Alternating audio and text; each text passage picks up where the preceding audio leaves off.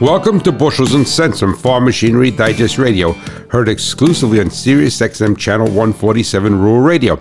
I am your host, Ray Bohax, the Hot Rod Farmer. The harder an engine works, the more fuel it consumes.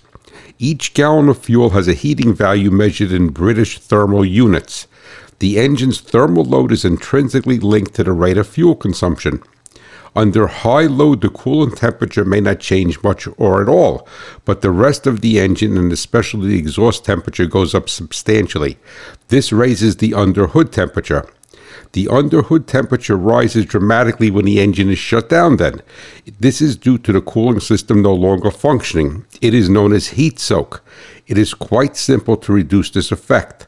Simply idle the engine for a minute before you shut it down and then open the hood. Agriculture runs on machinery, profits on reliability. Visit farmmachinerydigest.com, where steel and soil meet.